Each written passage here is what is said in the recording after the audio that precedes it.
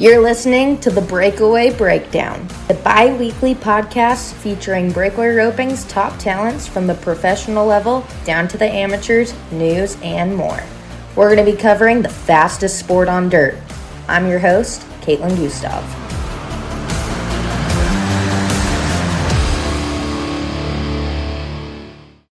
This episode is brought to you by Equinity. Stay tuned for the commercial break to learn more. Today on this episode of the Breakaway Breakdown podcast, I had the opportunity to call and talk to a fellow California cowgirl by the name of Abigayle Hampton-Williams. Originally from Coalinga, California, now living in Paris, Texas with her husband and expecting a little baby boy, Abigayle continues to follow her dreams of training rope horses.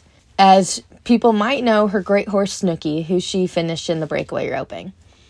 Abigayle was qualified for the first ever RFD TV's The American, won the first ever Rope Like a Girl breakaway roping at the Wildfire in 2019, and has more titles and credentials than I can say right now. She does a lot of horse training, which keeps her very busy with her husband, and she tells us all about how she got into the horse training and how great of a blessing that's been for her life. She also talks about the importance of having a mental game coach, because that is something that I'm sure everyone battles with, is their mental game. So go ahead, enjoy this episode, and don't forget, let us know what you get out of this episode. Leave us a rating and review, and go ahead and on any of our social pages, let us know what your favorite part of this episode was. I hope you guys enjoy. So, Abby, a lot has, kind of changed. You have a new last name. I guess it's not new. You've been married for, a year now? Yes. Yep. It has been since January 2021, so a little over a year. Nice. And you are expecting? Am I right? I am having a baby. a baby. Do we know, boy or girl? It is a boy. It's a boy. So we're not going to be full-on carrying on the breakaway roping tradition. No, for a little bit, though, but maybe baby number 2 one day. Oh, man, I'm so excited for you. Thank you. Yeah, so, how... I know you're still roping, and recently you won the 3D at the Roping Futurities of America, and in the open breakaway, and you were the second round winner on 2 different horses. It doesn't seem like being pregnant is slowing you down any. How's the transition from, I feel like it's a different ball game when you're pregnant roping versus when you're not pregnant roping. I don't really know. Yeah, no, it's different for sure. I have to be more careful. Mm-hmm. Obviously, I can't just, get on any type of horse. I got to be very comfortable in the horse that I'm riding. Mm-hmm. And so, one thing I think I've struggled with, the last few months, is my balance. Mm-hmm. So crazy how your equilibrium is so off when you're pregnant. Yeah. And that's one thing I've really had to, kind of compensate for as far as that goes. And when I first got pregnant, I actually, I had gotten in a wreck.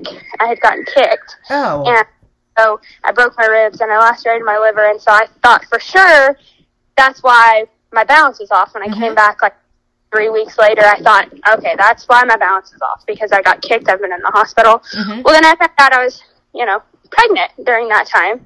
And I was like, oh, crap, this is why my equilibrium is off, because I'm pregnant. And it's crazy how just a little seed at the time mess up, your whole balance. So I guess just really making sure that I'm riding horses every day that I can to keep that balance, and that's been most important. But the horses that I rode at the fraternity, they're so honest and so good, and one of them was my good mare, and then the other one is a stud that we've trained forever, and then the other one was my husband's heel horse, and that we've also trained, but they just all really take care of me. And so, I think that's the most important thing, is just being on something that you're comfortable on and you feel safe on, and, making sure that you can keep your balance on those, because the colts are hard to keep your balance on. That's for sure. Yeah. No, I don't doubt that. Man, that's interesting. It is so interesting. You're growing a human inside you. Yeah. Yeah, it's crazy for sure. I've lost weight, which is crazy, while I've been pregnant. So I thought, oh, for sure, that'll help my roping. Yeah. But your balance is still off. Oh, no. Well, and I'm glad you brought up, training horses. I know you do a lot of training. So I kind of, I want to talk about that. Like, what got you into training? What makes you want to train young horses? Yeah, so I've been training horses since I was young. The first horse I ever trained was my good mare Snooky that I rode years, that I actually sold last year. And she was the first one I ever trained. And once I trained her, I kind of got to liking it. And it wasn't a thing where I wanted to do it. I didn't think, oh, well, I'm going to start training horses. No, my dad kind of just pushed it on me and was like, we don't have the money to go buy, a finished horse. So you got to make it. And so I had to make my horses, and I had to make my practice horse, and I had to rope on what I had, and thankfully my dad has a good eye for him, because I never thought he was going to be a very good horse. But, she got us into it. And then in California, I trained a few horses here and there, but I moved back here, and I met Eric, and he trains horses. He trains team roping horses, and he helps me with my breakaway horses and rides colts and all that stuff. So he actually is the one that, kind of helped me continue that. I had some horses that I already had trained that were ready to sell, and so I sold them and put that money back into another investment, bought another horse, and we just kind of grew from there. And now I think we have like 30 horses between our own and training horses and sale horses. We're super blessed to be able to do it. So we do it every day. And at first, it was kind of whatever horses you can take in at the time. Whoever wants to send you a horse, and now we've gotten big enough to where we can kind of pick and choose what we want to take. And especially with me now, having a baby, and after I have him, I'm going to have to really watch what I get on. And so it's really nice that we've gotten big enough to where we can kind of pick and choose which ones we want to ride and which ones we don't. And we've gotten big enough to where now we have a bunch of our own horses, and it's just really, really exciting. So it's definitely something we love. Yeah, that is awesome. That is one thing, like when something you love just turns into a career. I love hearing those stories, because, that's really big. You got to be doing something you love. For sure. That's awesome. Well, I want to jump back into that, but I want to, you brought up your dad, you brought up your husband, you brought up here, which I know where here is, but, our listeners might not. I want to go back to the beginning, growing up. Tell me about your family, when you kind of got into breakaway roping. I know you're from Coalinga, California, correct? Yes. Yep. That's where I grew up. My dad was a PRCA team roper. My uncle, Todd Hampton, also a PRCA team roper. I grew up in a roping family, for sure. My Aunt Stacy runs barrels, so that's kind of what I got into first, was the running barrels aspect of it. I think that's where I got a lot of my horsemanship from. I was put around a lot of good horsemen. There's a lot of great ones out in California, and so I was blessed to be put, with the best, and learned how to ride very early in life. I was on a horse since I was a baby. And then I didn't actually start roping until I was 11, I think. I was kind of late to the roping. Looking at today's generation, I was late. Everyone ropes now at 5 years old, 6 years old. I couldn't even swing a rope. So, I started roping at 11. Didn't really love it. I was actually still barrel racing pretty hard, and I loved barrel racing. I had a really nice barrel horse, and my barrel horse was also crippled, so I kind of had to figure out if I was going to continue that or if I wanted to continue roping. And the very first horse I actually had in the breakaway, she was my pole horse. I won the state finals on her in the poles, and she bucked me off almost every practice. Like, she was awful. But it taught me a lot. Again, like, a lot of horsemanship. So that's pretty cool. But, just kind of grew from there, and it wasn't until I was about 14 years old, where everything really started to click. I got a different horse. My good horse became my practice horse, and we got something else, and then it just grew. And then, the basics started becoming basics, and now we had to get into the hardcore stuff. Okay, now we got to learn to score, and now where's my rope landing, and why is this happening? And so, I wasn't the best through high school. I didn't ever make the national finals. The first national finals I ever made was in 2018, and it was the college finals. Oh, wow. I didn't ever make a national finals, which was so depressing to me because I roped so good at that age, but it was all mental. All of it was mental, and so that's really what stopped me at that age. And I look back and, I thought, high school nationals is everything. Like, I have to make high school nationals. And I never did, and I survived. So, but I always tell all of the students that come through and get lessons, I was like, I never made high school nationals. So, I mean, you don't suck. Trust me. Like, if you don't make state, it's okay. Things happen, And so anyways, my dad got the rodeo coach position at West Hills College in Coalinga in 2014. I decided I was going to go there. I wanted to go to Cal Poly forever, but it's just too good to be true. I feel like you and me both, sister. You and me both. Yeah, you understand. You were a California girl. And so I decided that, I was just going to go to West Hills, and college was going to be free, and that was okay. And I rodeoed for my dad for 2 years, and then I thought, okay, now I can go to Cal Poly. Well, plans changed, and I visited Texas every year at the same time, and I fell more in love with Texas every year at the same time. And I told my parents, I said, well, I kind of want to move back to Texas, and they're like, oh, well, yeah, that might not work, out of the blue one day, it was actually after I had already graduated West Hills, hadn't decided where I was going to go. I think I was going to actually rodeo for my dad one more year and just take a different course. And I was like, you know what? I'm just going to send my rodeo video, my best runs, out to a couple of coaches. I'm not going to tell anyone. Like, I'm just going to do it. And so I sent it off to 5 different schools.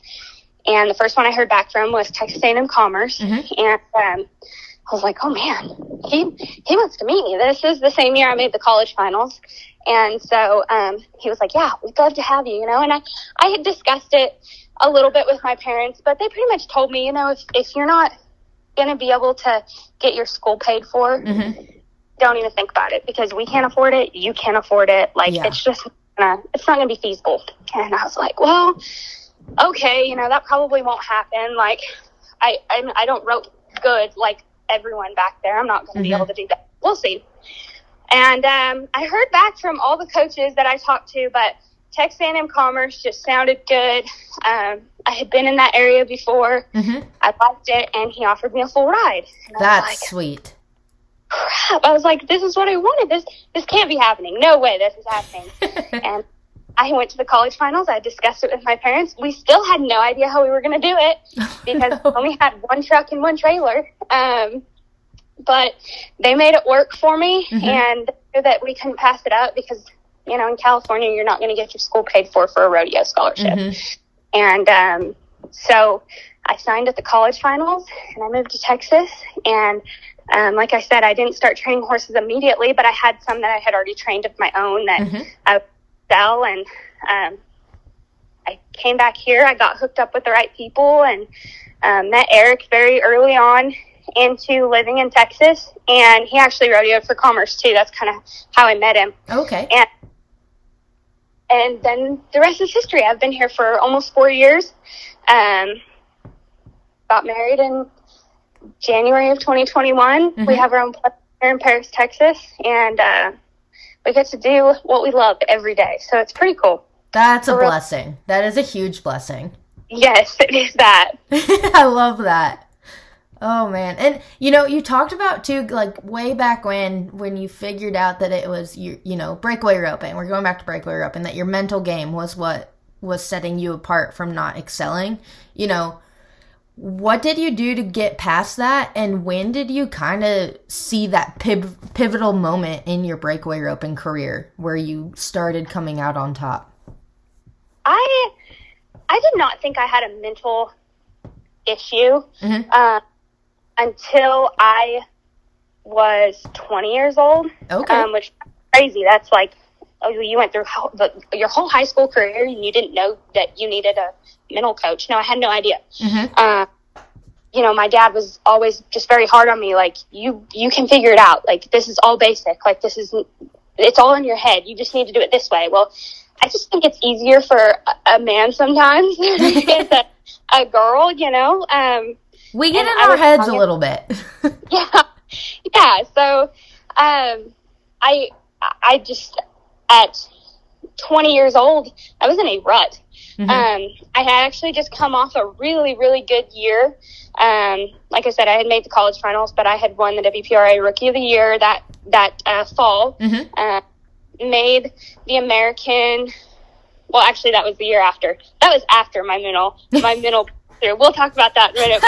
But I just had a really good year, and I was really thriving. I won the region in California, and I had won reserve all around. I got to go in the goat tying to the college finals. I just had a really great year. I'd come back to Texas and won, and it was just really, really good. And I was like, okay, yeah, I can keep up with everyone in Texas. I know I can do it. Like, no problem. Yeah. There's just a lot more roping that goes on back here in Texas than there was in California. And, I was going to these ropings in California, every 2 weeks or once every month, and I do good. Well, then when you get back here to Texas and you're going every weekend, I didn't understand that it's okay to not be okay. It's okay to not win all the time. It's okay to lose. But you got to learn from it. I got in a rut fast back here. I went through a bunch of money very quickly. I was entering every weekend. I just was like going stir crazy because I was so excited to be back here. And I had so many mental breakdowns that fall of 2018. I was crying it was one thing after another. It wasn't even like something, consistent. It wasn't like I was every weekend. It wasn't like I was missing, or it wasn't like I was top counting. It was like I'd miss here, I'd break a barrier here, I'd get outrun here, my horse wouldn't work good. I mean, it just felt like it was something new every single run. And my dad was like, it's probably time that you probably get a mental coach. And I was like, oh, you're going to tell me this now? After I've gone 4 years in high school and was like so depressed that I didn't make the national finals. What do you mean now? What's a mental coach? I don't even know what that is. And he was like, you need to get hooked up with Nora Huntley. Nora was my goat tying coach way back when she was still going to college and at West Hills. And so I was like, okay, I'm super uncomfortable with it. I was like, I'm going to have to talk about my feelings with people, And Nora actually was a huge breakthrough for me, like huge. It wasn't until I went to the very first WCRA finals. I had made it through every single round. I had $50 to my name, and I had wrote a $70 check to the WCRA for like stalls or something. Like, I didn't even have enough money in my bank account to to pay for the stalls. But I had that check written because I just knew I was going to win something.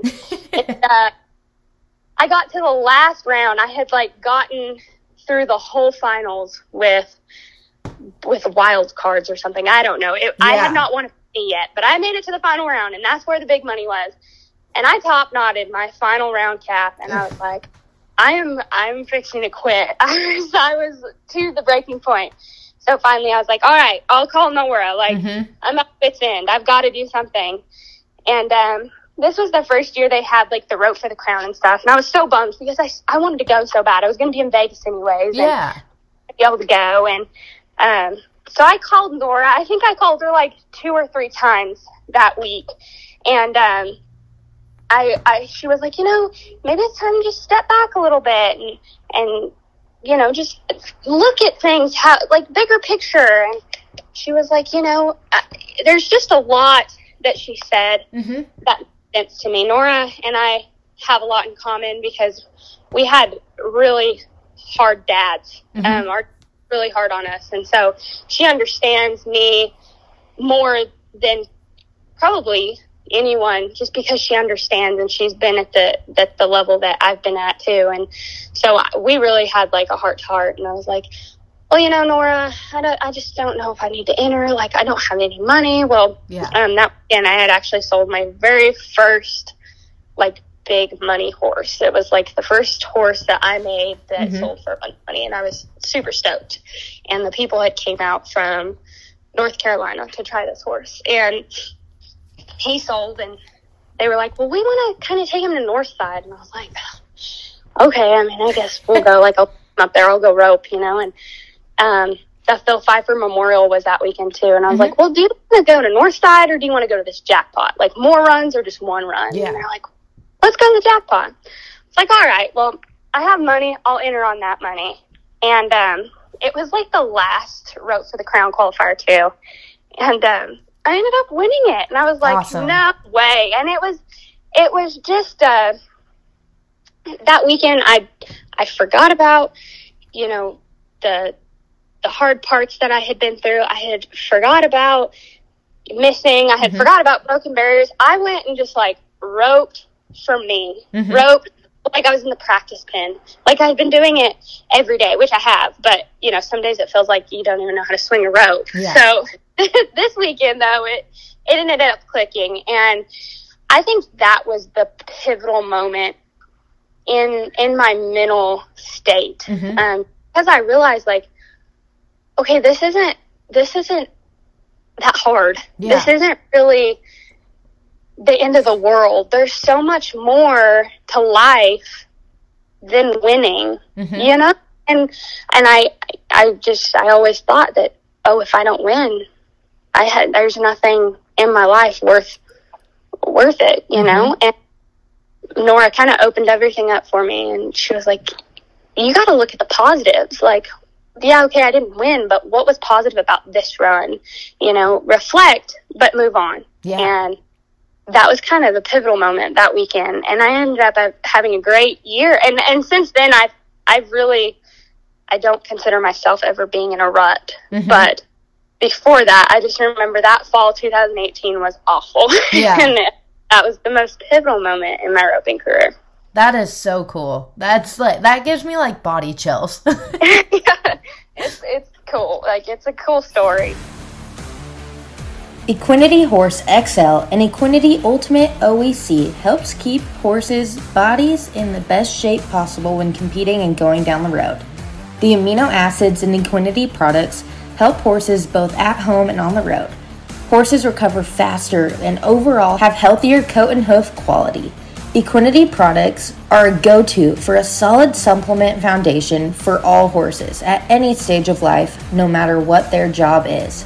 Equinety Horse XL is made up of 100% pure amino acids specifically formulated to give the body what it needs in order to promote repair at the cellular level. The Equinety Ultimate OEC is a flaxseed-based omega-3 with natural vitamin E and colloidal silver all in one, which makes for a very powerful antioxidant, helps neutralize free radicals, and helps to reduce inflammation. For more information, please visit www.teamequinity.com. That is www.teamequinety.com. That's cool. Well, and I know, so you qualified for the first ever American, correct? I did, yeah. Super awesome year. Man, you, that completely changed. And you won the first ever Rope Like a Girl breakaway roping at the Wildfire. You did, that next year was great. Yeah, no, that was kind of all connected. Mm-hmm. Like I said, that was 2018 that I had that really tough time. And after that Phil Pfeiffer, I just really, everything kind of came together. I went to the Rope for the Crown. I placed pretty good there. I went to the Wildfire mm-hmm. And won that roping. And, went to the American. And during that time, though, I was roping to rope. Mm-hmm. I wasn't roping to win. I was roping to go have fun, and I think that's, to this day, is why I did so good during that time, was because I was roping to just have fun. Yeah. I wasn't roping with a bunch of stress on my shoulders. I was having a blast, That's cool. Yeah, that's definitely, I think sometimes people get, put so much pressure on themselves that it, sometimes it works out for people where it will go good, but sometimes if you put too much pressure on yourself, it can go way south, way fast. Oh, for sure. I know that, personally, if I put too much pressure on myself, I falter at mm-hmm. pressure. There's times where you gotta live with it. There's going to be times where you have to, buck up and take that pressure. But I know that if I put more pressure on myself than there already is, I'm going to falter for sure, And so I try to not put so much pressure on myself. I try to just let it be fun. I try and really I try to compare everything to how I feel when I'm riding these colts. Blast when I ride colts. I love training colts, and so when I get to just come out and have fun and go rope, that's when I rope my best. So that's what I need to do on my horses. Mm-hmm. I've trained these horses, I just need to go have fun. I need to do it like I do it in the practice pen, which, it's a lot harder.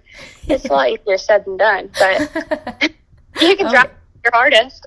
Yeah, exactly. And speaking of training colts, I want to talk about Snooki. I know in a previous interview, when you won the Wildfire, you had mentioned that you had the opportunity to sell Snooki a few times and didn't, and then, now you have. How rock solid was that horse? How was the training process? And was it, how was it finally saying, okay, I'm selling you? I feel like you guys were partners for so long. That sounds so hardcore, okay, you're done, bye. But she really is the reason why I am the way I am, who I am, what I have. I mean, this place that we own here, she really is the reason for that. I couldn't have done any of this without her. She is the first horse I ever trained. Mm-hmm. Process wasn't easy, but it always seemed like we always were going uphill. She was trained, and we didn't know how she was going to be. We bought her for $2,000. She's grade. We knew her dad was some sort of dash for cash, but we just didn't know, and we kind of took a chance on her. She was a horse before we bought her, and I had almost sold her a couple of different times, and then I decided, I think we're growing apart. There was just a little part of me that I knew I'd always be able to win on that mare for sure.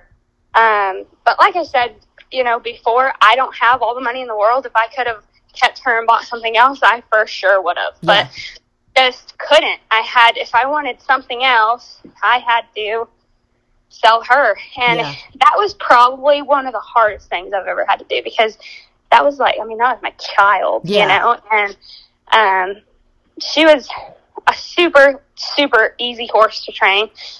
She actually and we went through some hard times, but she was just so willing. She had a sarcoid on the side of her face, so we were in a hackamore for like the first 6 to 8 months of training her. So I had to train her in a hackamore, which is like super hard when the horse is not very broke. She was never broke that great. So, I trained her in a hackamore, and then when we finally put a bit in her mouth, I think she had a bit in her mouth for like 3 months, and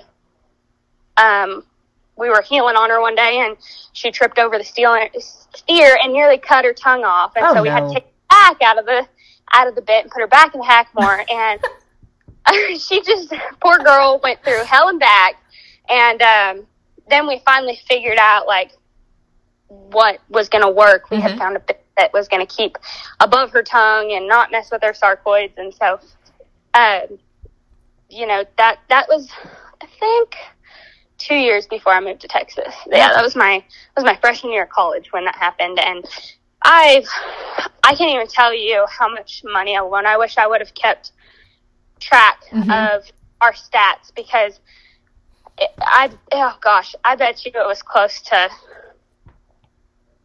I don't even know. I can't even tell you. That's how she's just won so much, and she was the type of horse that anyone could jump on, and anyone could go in on her, and that's why everyone loved her. She was the worst mare to be around. She was like the absolute worst horse, and she was terrible to take care of, and she was so high maintenance, and you couldn't love on her. Like, she was not an in your pocket type horse. She wanted nothing to do with you. She just wanted to be an athlete, and that was her, and you kind of had to just accept her for what she was. But she was awesome, and last year we were just kind of going back and forth, and I felt like I just needed a little something more. And so with kind of talking to my dad, I was like, yeah, well, I'll just kind of post her and see what happens. And the first person that came and tried her bought her that day. Oh my gosh. And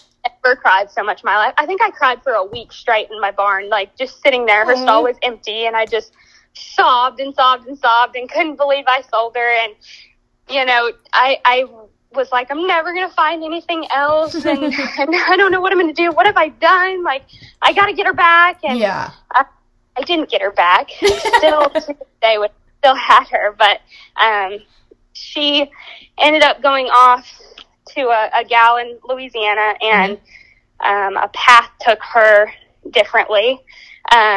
She's going to chiropractic school, and so she ended up selling Snooki, and now a little girl, I think she's 11 or 12, little girl has her in Louisiana.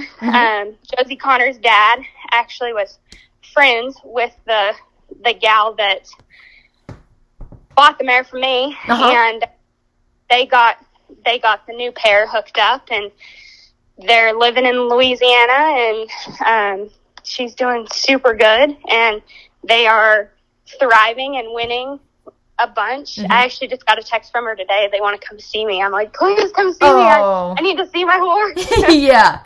You're like that. I mean, she might be your horse now, but she's forever my horse. She's always going to be mine. She's always going to be my Snooki, So, but she's doing super good, and that was kind of what I wanted her to do. I wanted her to go off and be a horse that someone could grow with, because, if I was going to sell her at all, now was the time. Or a year ago was the time, because she was 12 years old. It was, she go off and make someone else happy, and I had to get something else. And the horse I have now is awesome, and I'm still trying to get with her because I didn't train her. I bought her finished, and so it's, that's kind of hard when you train all your own and then have to get on something else. But she really resembles Snooki, and so that's kind of why I bought her. But I so wish I could have had both of them, because I keep telling my husband, I'm like, I could have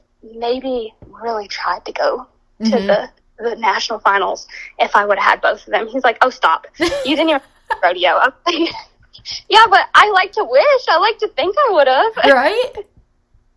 Oh, man.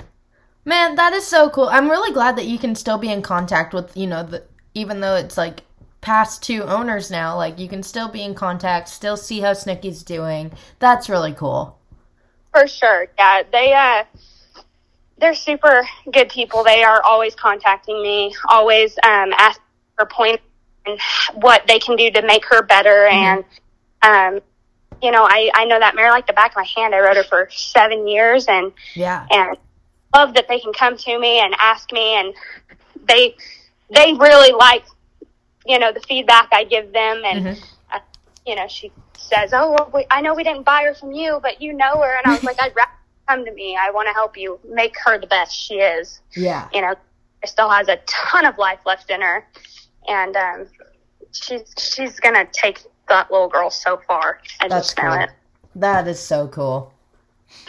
Oh, man. Well, and, speaking of helping people and training people, I want, this podcast is called the Breakaway Breakdown Podcast. And I ask all my guests, what is something that you're breaking down within your roping? Is it with your mental game, your swing, your scoring? What is the one thing that you're really focusing on right now? I'd say the one thing I'm focusing on is my scoring. Mm-hmm. I've really, this last year, after I sold Snooki was such an easy horse to score. Mm-hmm. What we really implemented was scoring into her everyday, workout, but, which is so important. Mm-hmm. The score starts your run. And so once I sold her, I got my new mare, Shakira, and Shakira leaves a lot harder than Snooki does. Mm-hmm. And so I felt like I kept breaking barriers when I first got Shakira, like barriers that I did not need to break. Like, mm-hmm. And I bought Shakira because she was so fast and she was so good to score on, and she was just easy. Mm-hmm. And she resembled Snooki, obviously, but she made things easy in my roping. And so I had rode plenty of horses, in those years that I was riding Snooki, but in a high stress situation, Snooki was the one I got on. And so when I got Shakira, I was taking the same start on Shakira that I would on Snooki. Well, mm-hmm. Shakira was harder than Snooki. And so I couldn't figure out why I kept breaking these barriers. Like, I'm taking the same start that I would have, on Snooki. Why do I keep breaking these barriers on Shakira? And honestly, I can't tell you that it was like, a couple weeks and I figured it out. No, I didn't figure it out until like the end of the summer, and I had had that mare since February. Okay. So it took me a long time. I went all year. I went rodeoing over the 4th of July, and I mm-hmm. went to during Cheyenne, and I finally, after Cheyenne, was like, I've got to go home. I've got to go back to the amateur rodeos. I've got to figure out what I'm going to do with this, because I either need to figure it out or I need to give her someone that is going to figure it out better than me. And so I brought her home, and we started really getting in the practice pen, and I started being very disciplined, and then I got hurt, mm-hmm. and I had so many big plans before I got hurt. Yeah. And since then, I just haven't been able to, go as much as I want to, because, I'm pregnant, but mm-hmm. I still am really trying to focus on that start when I do go. And so, and I can't even tell you that, like, I figured it out yet, because I haven't. I went to the roping in Abilene mm-hmm. and Open. Yeah, I won the 3D because I broke barriers to mm-hmm. get to the short round. Oh, no. I'm on all 3 of my horses. And I was like, are you kidding me? But then I came back, and, I really was like, okay, this is what I need to see. Do not move until you see this, and it's a lot easier said than done, but mm-hmm.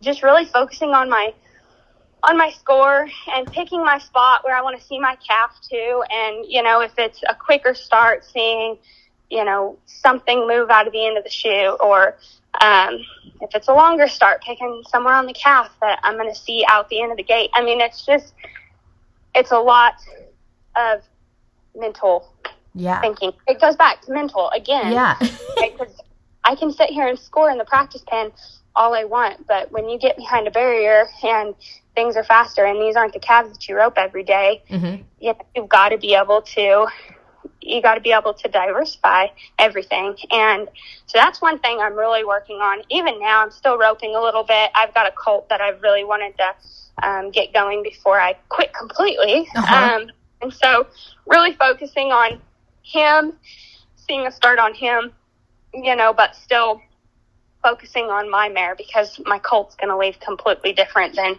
my good mare is going to. Gotcha. So just focusing on that.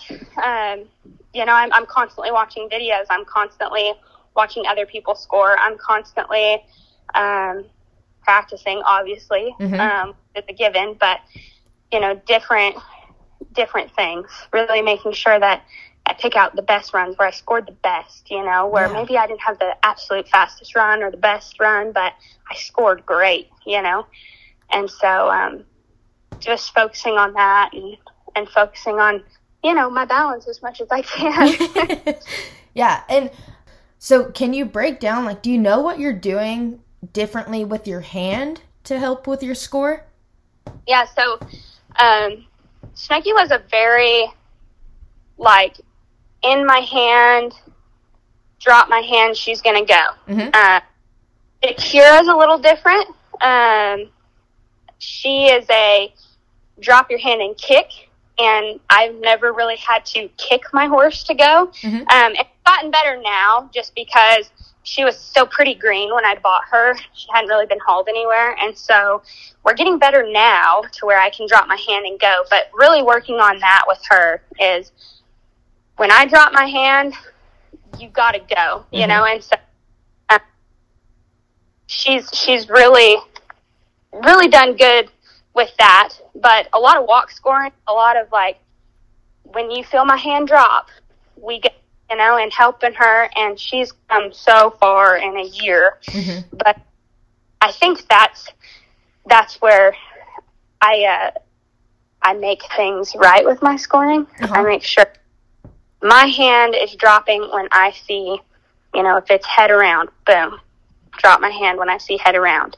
And learning that sometimes I got to see a little bit more on a different calf, so I think that is probably the number one priority is my hand. I got to control my hand more than anything. Gotcha. And what about your body or your legs? What are you doing there, if anything? I'm going to for sure be super, super chill when I'm in the box. My body, a horse can feel a fly lay on their back. So when I'm in the box, I'm going to be very still, very, very calm. I'm not going to give my horse a lot of movement in the box because I want them to sit there. I want them to feel my confidence, and I want them to have confidence. So I'm going to sit there very steady, very still with my body. So the only thing that they feel when I'm on my head is me dropping my hand. I think a lot of times, you're like, oh, my horse, they jumped off the back when I nodded my head. Well, they jumped off the back because you're moving your body. When you go to nod your head, your body is moving somehow, some way most of the time, because I always get my students out here and go back in the box and their horse is ready, and I'll just open the chute and they won't even nod and their horse will sit there perfectly. I'm like, look at that.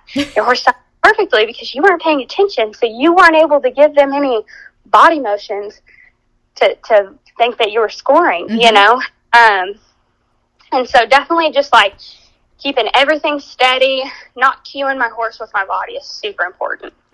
Yeah, definitely. No, I love that. That it is. I'm really glad you said that, because horses literally, they can feel your thoughts, I swear. Oh, for sure. Oh, man. And, speaking of your students, what is the one thing, if you were to tell them anything, any piece of advice, what would you give your students or just anyone, who's going to be listening to this podcast? It is not the end of the world if you have a bad run. Do not dwell. Reflect, but don't dwell. Reflection and dwelling is completely different. Make sure that when something goes haywire, talk about it, discuss it, get a game plan for what you're going to do next, and move on. and think about another run. And if you're still catching yourself dwelling on it, go to your most awesome runs that you've ever made and look at them and look at the confidence you had and look at what you did on those runs. You know, one of my favorite things is to find something similar. If I'm fixing to go to a rodeo and I've been there before and I made a good run there, I'm going to go back and watch that video and I'm going to see what I want to mimic that good run, you know, there. Or I'm going to find an arena similar or a calf that I have drawn similar to the one I have now and mimic that run and remember that feel that I had. I think that's one thing. Another thing that is very important is a feel. You got to have a feel. You can't just go off what you say you're going to do. You got to be able to feel what you're doing. And I think that's really important for kids too, you know, or listeners, is understand that when you make a good run, go back and think about that feel that you had. What'd you do during that run that made you so successful? Mm-hmm. And then go do it. Go utilize, you know, do that in practice and have a couple of runs and go out and make that run that you love, your most favorite run, and have that feeling and know that feeling is what you're confident in. Got it. That is perfect. That is so perfect. Well, cool, Abby. Well, I sure hope people got a lot out of this episode. I know I did, and I really appreciate you taking the time to just chat with me for about an hour. Hey, thanks. I hope it wasn't too long of an interview. I know I can kind of get on to rambling about these things, but It's hard not when you do what you love. No, I love it. I know everyone else is going to love it as well. Awesome. Well, thanks for having me. I really appreciate it. Yeah, thank you, and hopefully I get to talk to you soon. Yes, hopefully very soon. Thanks so much. Thank you again for listening to this episode. This episode was brought to you by Equinity. Don't forget, if you have favorite parts of this episode that just really resonate with you and stuck with you, let us know. We want to know exactly what you guys are enjoying. So give us a shout on social media, tag us in your posts, even comment on our posts. We'd love to hear it.